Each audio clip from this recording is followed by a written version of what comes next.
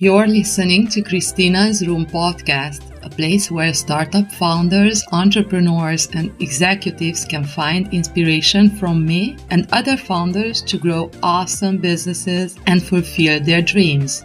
My name's Christina Imre, and I coach VC-backed startup founders and mission-oriented leaders thrive in business and life. Hi, everyone. Allow me to present our guest for today, who is Scott DiGiamarino, the CEO and founder of MovieCom, a platform that uses movie clips to supercharge your people, or if I use their words, legally approved motivational movie clips to help today's leaders lead. Welcome to the show, Scott. Thank you. I'm excited to be here. You're one of my favorite people, and you know that. And somebody loves me. Okay, yeah, that would be very tough to do. And our show, I think it will be very interesting, especially because you're such a natural storyteller and you have so many stories to tell. And I believe that founders all over the world can find some great gems from you today.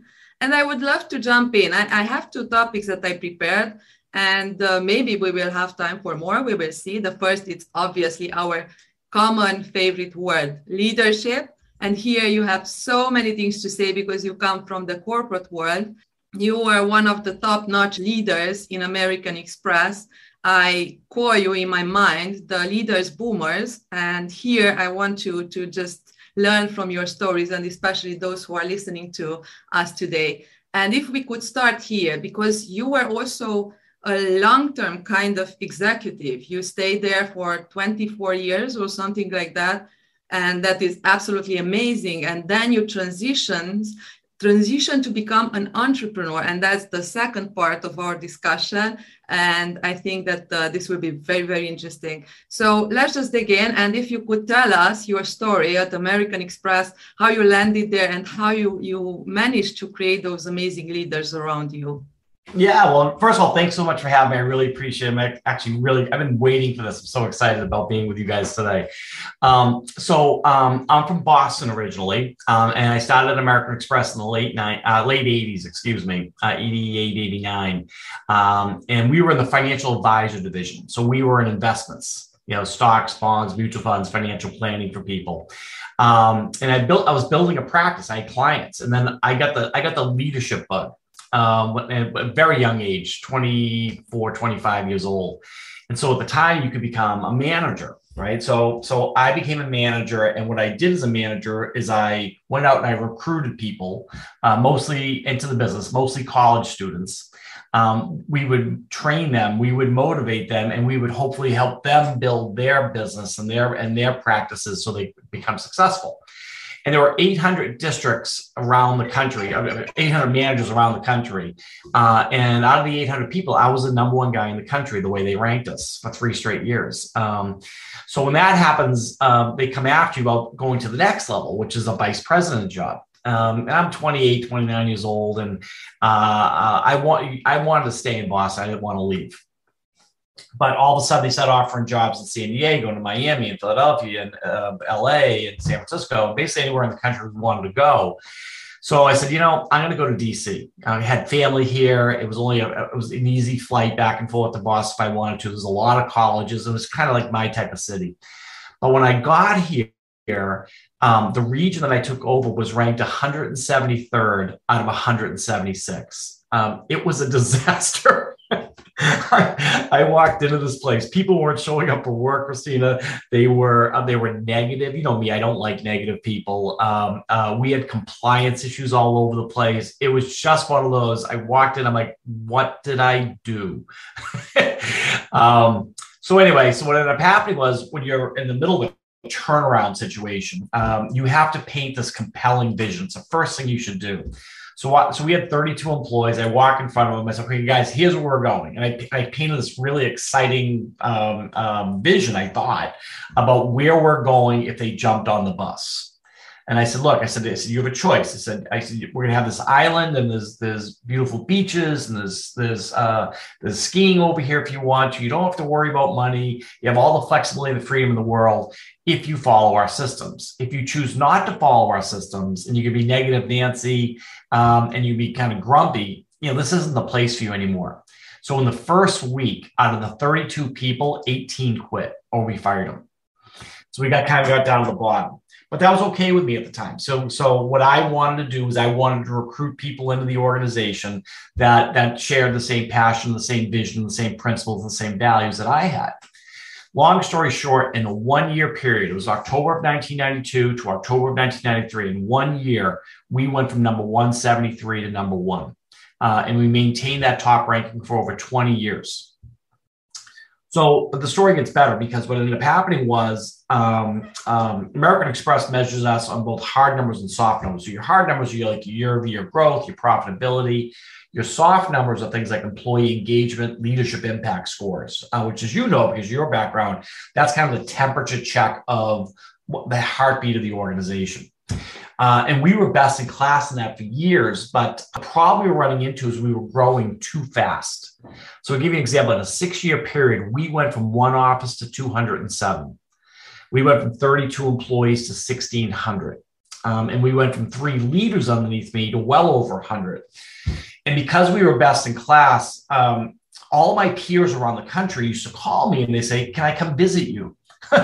And so, because they wanted to see what we were doing, they wanted to steal best practices. So they'd come with their teams, they'd spend a couple of weeks with us, and then they go back to their respective cities. And then magically, they would always have a job opening for a vice president job when they went back. And magically, they would always steal my top talent.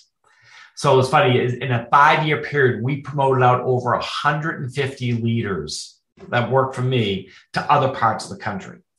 And at American Express, you were recognized for that. So because we became a leadership development machine. We were great at identifying people that talent, putting them into a leadership system and getting them ready to take over offices for us. But at some point in time, you hit blood. What I mean by that is I couldn't produce them fast enough to replace the ones that were going. And the number one, and I could train them up, but the challenge I was running into was they were getting younger and younger and younger. So they didn't have the life lessons per se in order to take that responsibility. And I didn't want to take somebody in from the outside because they weren't born through my systems. So that was challenge 1. Challenge 2 was that we hired directly out of college, as I mentioned earlier. What I didn't know then, but I know now, it was the beginning of the millennial generation. Okay. And this generation, along with the Gen Zers, I think long-term will be remembered as the 2 greatest generations ever for a variety of reasons, a whole other topic, which we can get into at another time. But all of a sudden we're teaching these training classes and people stopped laughing at my jokes. They stopped listening to my stories. They started checking out. And what I didn't know was that generation had shorter attention spans. So what I learned was the days of the 3-hour meeting were over. And the days of me just taking a whiteboard or a PowerPoint presentation that was always boring, right, had to change. Because if I didn't change the way we led people, trained people, motivated people, communicated with people, what happened is they would check out, they would disengage, and they would ultimately quit. And the cost for me of recruiting, training, retaining was huge. So, and then the third challenge we're running into was as my region, my scope grew up and down the East Coast of the United States. They wanted me to travel. So, and I would go in and I would fly to Connecticut and I would give a speech and I would shake hands and I would kiss babies and but I didn't feel as though I was making an impact. And it was affecting my personal life, which is being a dad, and a husband. And so I used to coach my girls' soccer team and their basketball team, and I didn't want to give that up.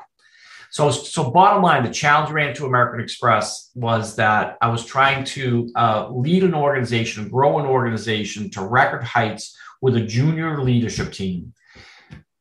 And we're going to have to pivot the way we've done things in the past to basically be able to talk and engage with the younger generation, all while me having a life.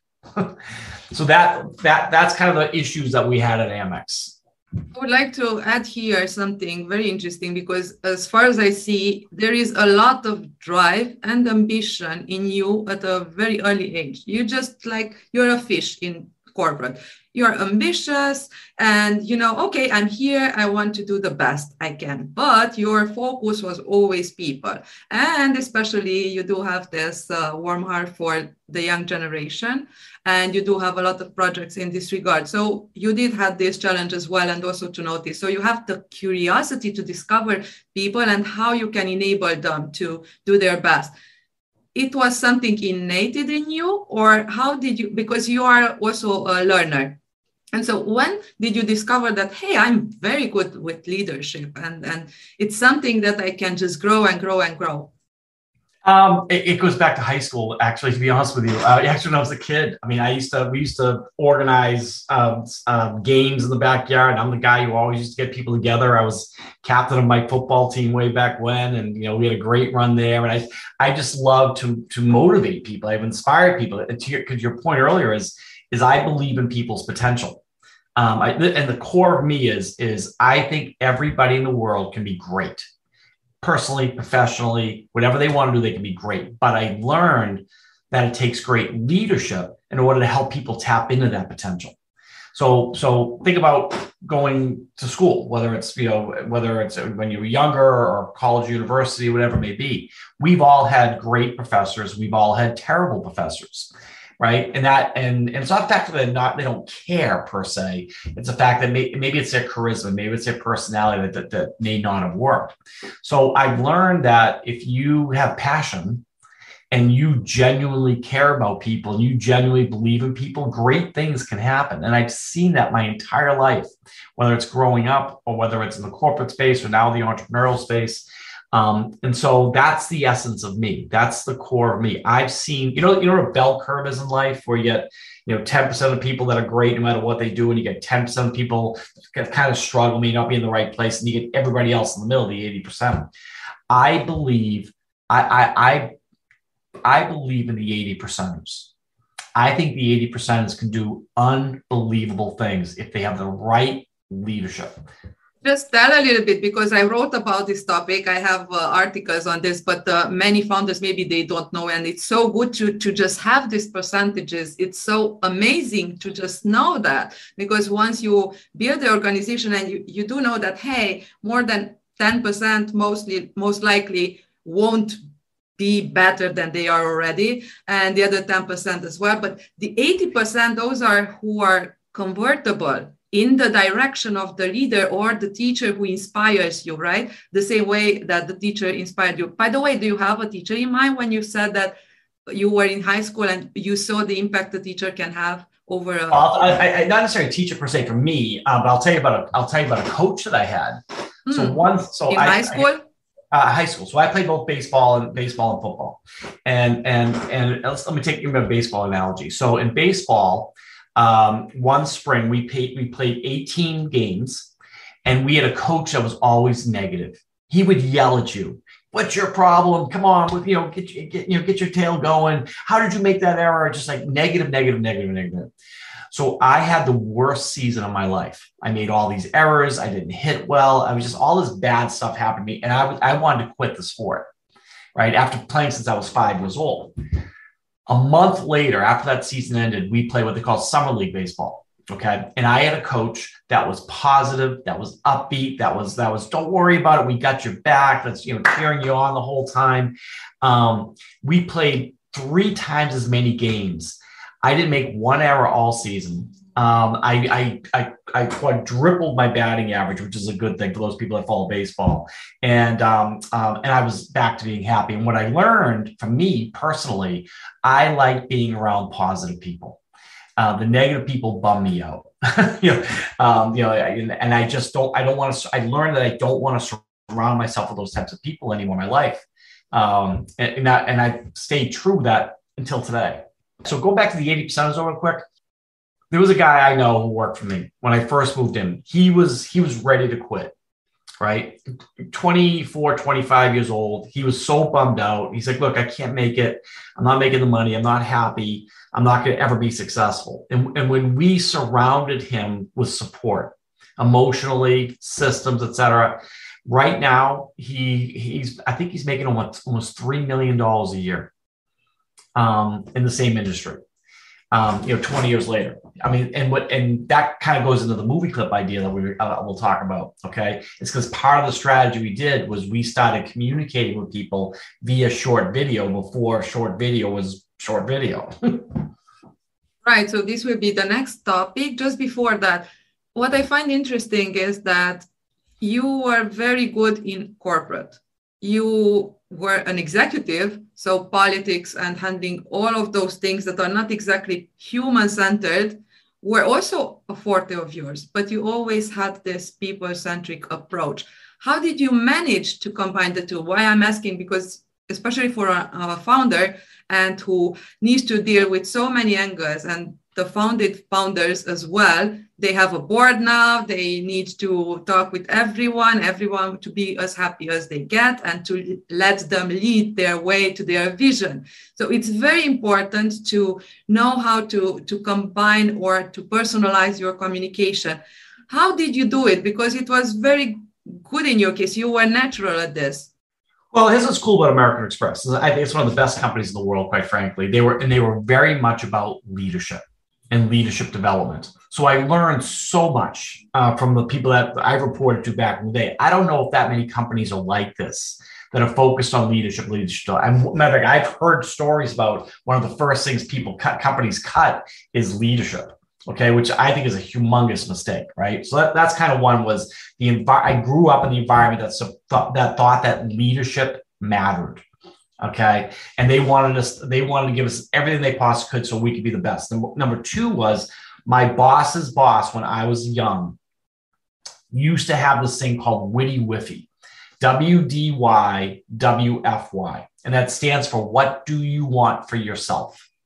Okay, WDY WFY. And what that is it's a meeting that you have a couple times a year with your employees, and you basically say, "Hey, Christina, tell me what's important to you. Tell me what you want for yourself personally. What do you want for yourself professionally? What do you want to do from a self-development standpoint?" And just kind of this one-on-one, very light conversation, which is all about you. And so there was a way that we were taught to do this type of meeting. And what that was all about was we believed if people could get what they wanted personally, you could be a great wife, you could get back into shape, you could read books, you could learn how to play the piano. If people had balance, then we would get best efforts professionally. So people have goals, and part of our job through this Witty Whiffy process is to understand what people's goals were, and which leads me to the number one characteristic I've learned that leaders need to have in order to be successful. That number one characteristic is that you have to genuinely care about your people, because if you don't genuinely care, they're going to see it. But if you do genuinely care, what's going to happen is, at least I found this, is that people will trust you. And trust builds loyalty, right? And loyalty usually gets you best efforts, and best efforts usually leads to bottom line results. So that's how we did it. We did it based on every single employee. We wanted to know what was important to them, personally and professionally. We wanted to support them and help enable them so they can get it. So I'll give a quick example. If you say, "Hey, listen, I want to work out 3 days a week, and Monday, Wednesday, and Friday, and I like to do it at 8 o'clock in the morning," great. So when I see you in the hallway, I said, "Hey, how was your workout today?" Because if you didn't do it, Christine, I'm telling you, you told me you're going to do this. So that was one of the many, many variables, but probably one of the key variables that I found in order to build an environment and a culture where people felt connected to one another. Basically, you pinpointed what I wanted to say about culture. You arrived to a company that already had this leadership culture. And do you have maybe sometimes some thoughts about, okay, in another corporation where leadership, it's not a big thing, maybe I wouldn't be where I am today? Well, I would say that I very much valued it. I was a student of it. And American Express clearly gave me the runway to do what my passion was, leadership. But other organizations, to your point, don't do that. and I talk to people, and it's at other organizations. I'm talking Fortune 50 companies, Fortune 100 companies. And you could see it in the results. They get people quitting, they get retention issues. They've got bad employee engagement surveys, which, as you know, are running 31% engagement. And at the millennial level, that number's like 17% engagement, right? So, and then what's funny about folks is that they're not willing to change. Their attitude is, well, we've always done it this way. It should always be this way. And they're not realizing that the employee base today, I don't know if you know, but in the next couple of years, 75% of the global workforce will be the millennials and the Zers. And those generations think differently, act differently, expect different things. And if leadership doesn't adapt to them, what's going to happen is, as I mentioned earlier, they're done. They're out of there because they won't have the loyalty. And you're going and I had one guy the other day who said, listen, I just lost 30% of my workforce. I said, and as we started digging in, it came back to, they spent zero time in terms of connecting with individuals. They thought they were a number. Yeah. Dinosaurs. That's why they are not in top 100 anymore. And that's why the list and the lifespan of that list goes down and down for companies. Yeah. Yep. Okay, so let's dig into your movie clips, because that was a huge discovery. And I'm curious to know exactly when you started to apply, because you had your tests inside the company. What can I do for my leadership team, for my future leaders to become motivated and happy at work and give their best? So it was interesting. So I think you felt my pain of our growth pains over that 6-year period when I give you all the numbers, right? And losing all the people, et cetera. So I had to figure out a way to connect with people in a way I've never connected before. Okay. Because our leading indicators, that employee engagement scores, the leadership impact scores, were shaking a little bit. And I saw it like, oh gosh, if we don't do something, we're in trouble, something creative. But I found myself constantly repeating myself. So I go in and say the same thing over and over and over again. And I could just start sensing that it wasn't getting across to people.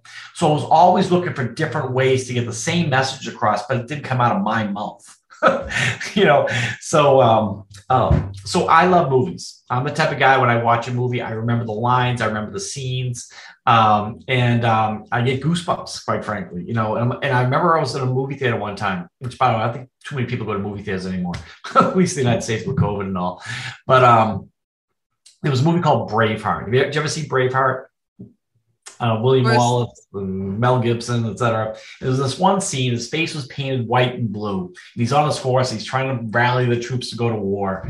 And it was just this motivating moment. And I'm sitting there saying, oh my God, I wish all 1,600 of my employees are in this room. Because I would stop the movie and I would say, guys, what did you just see? How does this relate to what we do? How much passion do you have? So I started asking these questions, right?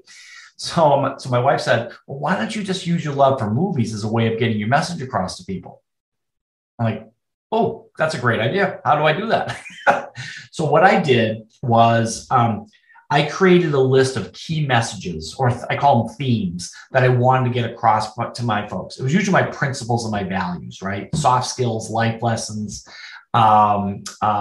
perseverance, courage, teamwork, hope, ethics, hustle 101, leadership, motivation. I had 300 of them. Every week, I decided on a Monday morning, to send out an email to everybody saying, this week's about a certain theme. So this week is about courage. And I would type up why courage was important, a couple of sentences. And I would say, it kind of reminds me of the movie, pick a movie, Pitch Perfect. And I would say, for those who've never seen it before, it's about X, Y, and Z. And as you're watching this scene, I'd love for you to share back with me the most courageous decision of your life. And we would email this out every week for 20 years, right? And what was funny is we would get back like 300 stories a week from people that had nothing to do with business. They'd say, when I was 9 years old, let me tell you what happened to me. And people were pouring their hearts out. And I would try to respond to as many people as I possibly could. But the best couple of stories of the week, with your permission, I would share them with everybody else. So imagine getting an email from one of your peers in another office, and they start telling their story about their courageous story when they were 9 years old. And they're tying it into the movie clip.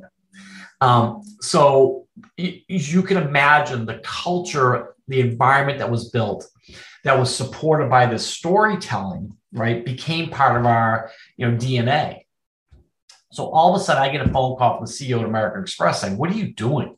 Because our numbers and he said, "We're going to send McKinsey in the study." McKinsey is one of the largest consulting firms in the world, as you know, and we used to spend billions of dollars on McKinsey, and they walked in with their team. They spent 6 or 8 weeks seeing what we're doing, because American Express is a copycat league, meaning that what's going well, they love best practices, and they share and get it out to all the other offices. So they came back with this report, and inside the report was talking about a culture environment. And they said the storytelling culture that we had built, supported by these iconic movie clips, was part of our secret sauce. So all of a sudden, throughout all of Amex, I see people using our clips in emails like I was using them, in keynote speeches and in PowerPoint presentations and our internal Slack, et cetera. So like, geez, if McKinsey says this is working, the top leaders at American Express are using my system, maybe we're on to something. So I started cold calling the Hollywood movie studios, Disney, Universal, Paramount, Sony, Warner Brothers, all the big ones. There are 7 big ones. I said, look, let me tell you who I am. Let me tell you what I've been doing. And I think there are billions of people around the world that if we could systematize this, I think we could change lives. It doesn't matter who you are, an employee, a student, a parent, a teacher, a coach, doesn't matter who you are. I think if we motivated people, if we inspired people, if we taught them through short video, okay, people will retain what they watched, which I'll talk about in a second. But you didn't think then to launch your own company, right? This was just internally. Yeah, I was still at American Express, but I was thinking about what was next. Right. So basically, I'm saying to myself, maybe there's something here. And my original plan was to stay at American Express and just build this and just go sell it on the side or find someone to run it for me. But Hollywood is very, very slow in making decisions. And please don't lose respect for me. It took me 9.5 years of negotiating to finally get a yes. I could tell you story after story after story about how I get taken to the back of the woodshed by the studio saying, "You can't do this." Because there are what they call the guilds here: Screen Actors Guild, Writers Guild, Directors Guilds, that are the union of the movie stars.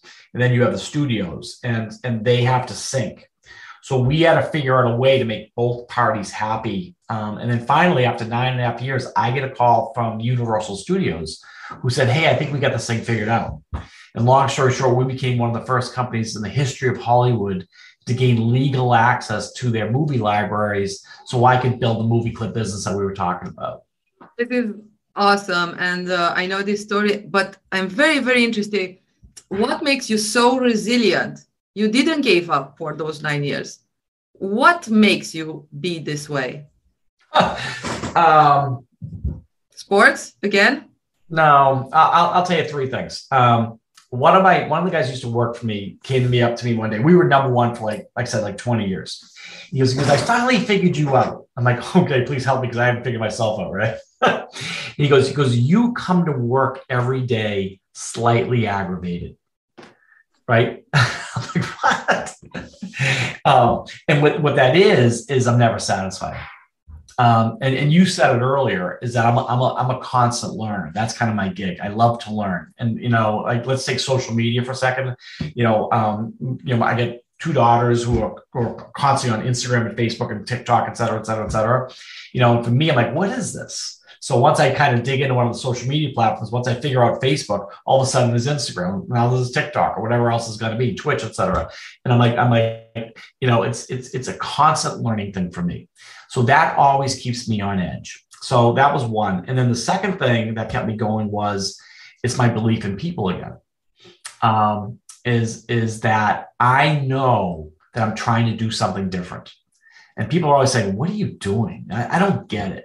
Right. And my attitude is, that's great that you don't get it. I do. I've seen this work. I've seen what movie clips or short video can do to the impact of people. Matter of fact, I did a TED Talk about it. You know TED Talks. So we have a TED Talk called Why Movies Move Us. And it's all about the neuroscience of the brain. Is when you watch a short video, studies show that 81% of people who watch a short video, especially millennials and Zers, will not only remember what they watched, but they'll remember how they felt. And emotion, happiness, sad, frustration, motivation, whatever it may be, emotion drives behavior and actions. So that was kind of like the science behind all of this. And the third thing, quite frankly, is I just care. I mean, I want to make a difference in the world in my second half of my life. So at American Express, we had 1,600 people, 40,000 employees. But I think there are millions and millions and millions of people around the world that I would just love to figure out a way that I can take something and leave this legacy where I helped you feel stronger. I helped you feel more confident. I helped you take a risk.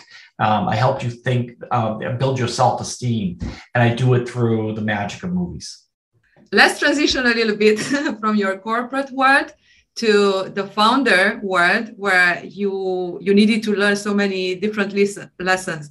Besides the fact that your wife should be the co-founder, because she gave you the idea then that day at the cinema, when did you start to think about Moviecom becoming a reality?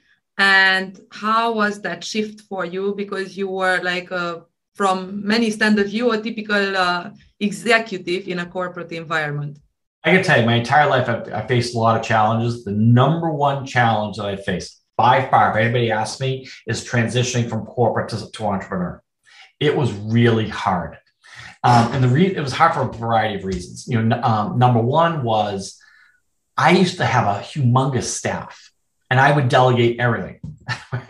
I became the king of knowing nothing because I was great at identifying other people within the organization that I led who was great at invoicing, or great at doing the computer, or was great at something, right?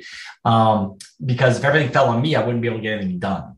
When I left my big fat corner office for working out of the house at the time here in Washington, D.C. area, I realized how much I didn't know. So I didn't know how to scan. We went from a Dell computer to the Macs. I didn't know how to use a Mac. We didn't know how to invoice. There was such a steep learning curve for me that I was really a fish out of water, and I had nowhere to go to find help. So that was one big thing that I had in transitioning. The second thing I had was I was used to leading others, motivating others, firing these guys up. Now I had to lead, motivate, and fire up myself. And that was weird. How do you do that? And it just takes this mental discipline to come to work every day, because when you're an entrepreneur, especially early on, you have moment by moment emotions. It's not day to day or hour by hour. It's moment by moment. You have a bad moment, a good moment, but you got to keep on keeping on, right?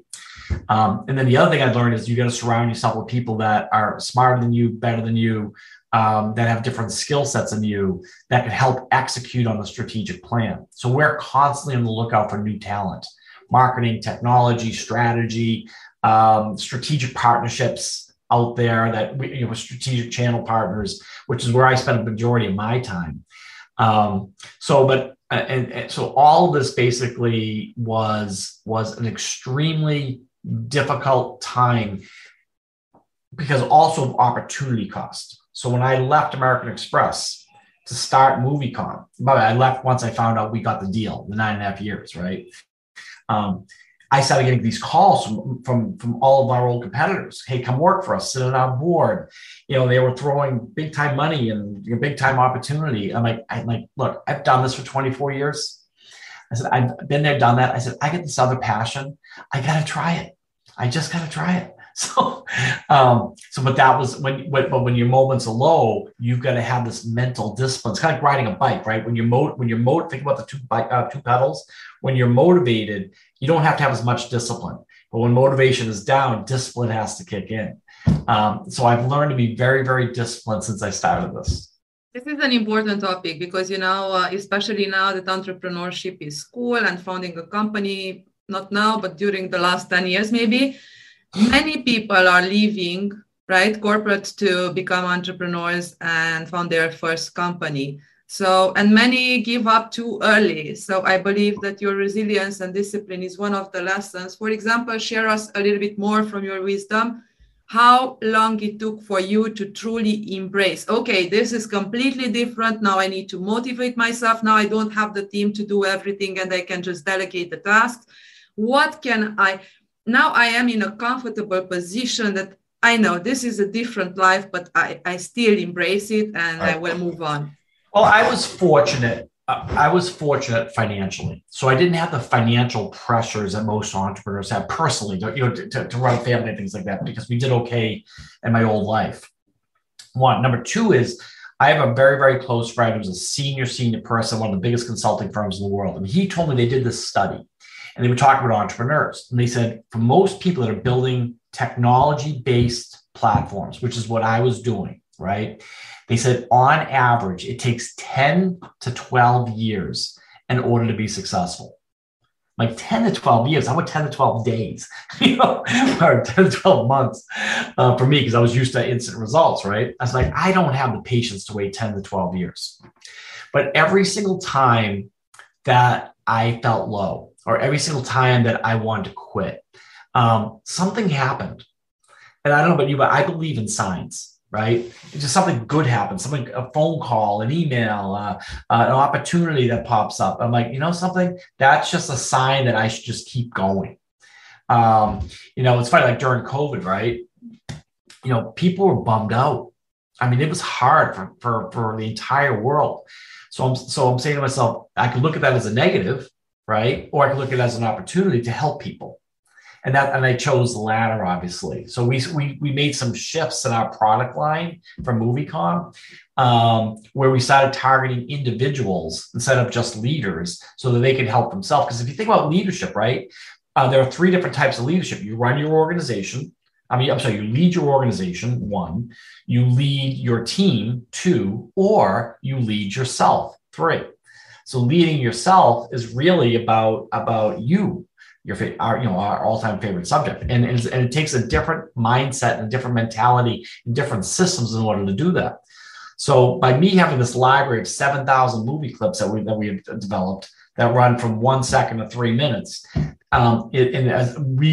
they're great. I mean, 30% of motivational, inspirational, the differentials like life lessons, soft skills, and you watch this and you say to yourself, if that guy can do it, I can do it. And that's what kept me going. I think that this is very, very important for so many to have the final vision. Hey, I'm on board for 10, 12 years, although in tech companies today, this span is going down and it went for many companies, but it's good to have that mindset from the beginning. And I always say that if you are just not comfortable in your mind that for the initial 5-7 years, you won't do anything else, then don't expect to truly have a company to sell or to scale or to bring to the next level where you can truly become a unicorn and change the world in your direction. Well, we used to talk this. We used to have this conversation when people joined our business at American Express. We talked about burning the ships. Mm-hmm. So there's a story out there from, I think his name was Cortez, who came across from, I think, Spain to the United States way back when, or could have been another country, I'm not sure, I think it was Spain. But anyway, he landed in the United States way back when, before there was anything. And the people that were on the ship said, what are we doing here? Let's go home. All right. So he went back and Cortez burned all his ships. Okay. And so that's what I said is we can't have a plan B. Okay. He said, this is it. This is what I'm going to do. Right. And so Cortez didn't have a plan B because we're going to make it in America. Right. I said, we at MovieCom said, we're not going to have a plan B, even though all the opportunity costs and the board jobs and the money, et cetera, that's great. I want to do this. And so that's the decision we made. To give some good experience and also hope. So you had those moments where you fell down and that you just want to give up, but you don't give up. And then something happens to show you the way and you reach it like a sign that, okay, yeah, this is it. And then you recall all of those memories and talks and quotes from the people who told you, hey, you need to stick on this way. And that's why MovieCom slowly but godly grew. And it's interesting, your story also, because you're not a funded company yet, although you're very close to it right now. And this was also a long process, maybe a longer process than for other startups. But I want to understand the way you approach it, and where are you now, and what's the way you see Moviecom being different than other companies? So that's a great question. So what we do is it's moviecom.com. You go check it out. We like I said, we have about 7,000 movie clips in the system right now, and we have artificial intelligence built in to help you find what you're looking for quickly. So you can look by facial recognition. I type in Tom Cruise or Angelina Jolie, it finds it. You can type in about the movie. You can type in an object like a basketball or a cell phone, and it finds a cell phone. You can put a keyword in like the word courage or a full sentence like I'm proud of you, and our technology, our AI finds that quickly. So think about a very organized, ad-free, legally approved, which is a big deal, easy to find YouTube. So ad-free, legally approved, easy to find YouTube, right? And organized. That's what we basically built. So at the center of what we do was originally a tool to help leaders, like we talked about, engage, motivate, and inspire their teams, especially if they have a younger team. And I used to say, especially if they're decentralized, but right now everybody's decentralized, right? Which is good for us. And in that core, in that library down the road, we will add television, we will add user-generated content, but it'll all go through our AI so people can find it quickly. I used to use YouTube all the time. It became incredibly frustrating, because it took me, if I didn't know what I was looking for, it would take me hours and hours and hours to find something. I always had to deal with the ads, and I was scared to death of copyright infringement. I was going to go to jail. Okay, so at the core of what we do will always be great videos. Out of that, we've identified 12 to 15 applications to how we could use that library. The initial application we use, as I mentioned, is leaders, which is my background. So this is a tool to help today's leaders motivate, inspire, and engage people. But all of a sudden, to your point, we started getting phone calls from all these people saying, hey, I'm a professor at a college or a university. Can I use this in my classroom? Yes, you can. We get calls from e-learning developers that say, hey, listen, I'm building this e-learning module for K through 12 or higher ed or corporate. Can I build a learning module around the movie clip? Yes, you can. So we have a bunch of these consumer plays that are coming out that I can't tell you because they're not formal yet, so I can't announce them yet, but they're coming real soon. But there are 12, we've gotten, we're working on something right now for people with anxiety and depression. Which, there are a vast amount of people around the world that have that, where we can use our clips kind of in a push technology on an app that hopefully could help them. So long term, our vision is each of those different applications, we will run it as a business within a business. Where there'll be a president, there'll be infrastructure, there'll be P&L responsibilities, and they're all tapping into the core library. That's where we want to go. Last thing in the core library is that we've been approached by studios all over the world, Asia, Bollywood, Brazil. And that's kind of our plan too, is that we have everything in one center with different applications of ways that we're using the content. And that would bring the cultural element, and it would be so unique, for example, motivation, inspiration, or public speaking, no matter what you want to take from your clips, and just have a library with different nationalities and from different countries, movies that explain the same concept through their language. I think this would be awesome. And I also see the different lines where you can go with the same library you built and the functionalities, including in mental health, which is just absolutely amazing, and another favorite topic of ours. Just to conclude with the financing and the funding and my question about your way to see things. So the way I saw it, you were not pressed to have the money. And so you didn't jump in to receive the money until you are not ready. And also you don't receive the right terms, right? And there you are right now, juggling and having a couple of offers that you need to consider very well. And you're very close to have your round. Well, the plan was I didn't want to raise money early on because I needed what they call proof of concept. I needed it to work, right? And then we did a short raise. We raised it's called a friends and family raise. We raised about $1 million. Pre-seed, yeah. Yeah, pre-seed that we knew, right? That went really well. And then that helped us build the technology that we needed. That helped us get all the movies that we needed. And then so now I'm ready to scale. Right. And so we were looking for a $5 to $10 million round. We've got, to your point, I was telling you earlier, we got a couple of good organizations that are very interested. So, one's actually overseas. We haven't closed yet, but we're really close on a couple of them. But again, we were looking for strategic money. And what I mean by that is we didn't want someone just to give us money and leave us alone. We want someone who want to get involved, be in the board, open up some doors for us, be strategic with us. That's kind of what we were looking for. Especially that you're also on the safe side with revenue. You're revenue generating for a while, and so it's not exactly another pressure. And you just jumped from your pre-seed family round to a Series A type of round, and I wish you best of luck. But I'll share with you, it always takes longer than you think, right? And it's always more expensive than you think. But again, we've said no to a number of deals already, just because it didn't feel right. So we're fortunate where we don't have to push per se financially, but in order to scale this puppy to get it to where it really needs to be, we need the next round of funding. We definitely need a second, third episode on this. We can do a reality-based TV show. Yes, we discussed this 1 year back, I suppose, or something. Yeah, it would be good. Let's think about it. So it was awesome. A second edition needs to move on because I still have some interesting questions where I am very certain that you can bring a lot of value to other founders.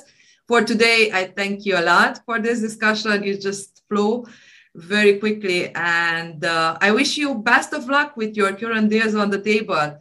Yeah. Thank you. It's good to see you. Thank you so much. Thank you. Subscribe to Christina's podcast and stay connected through her social media channels too.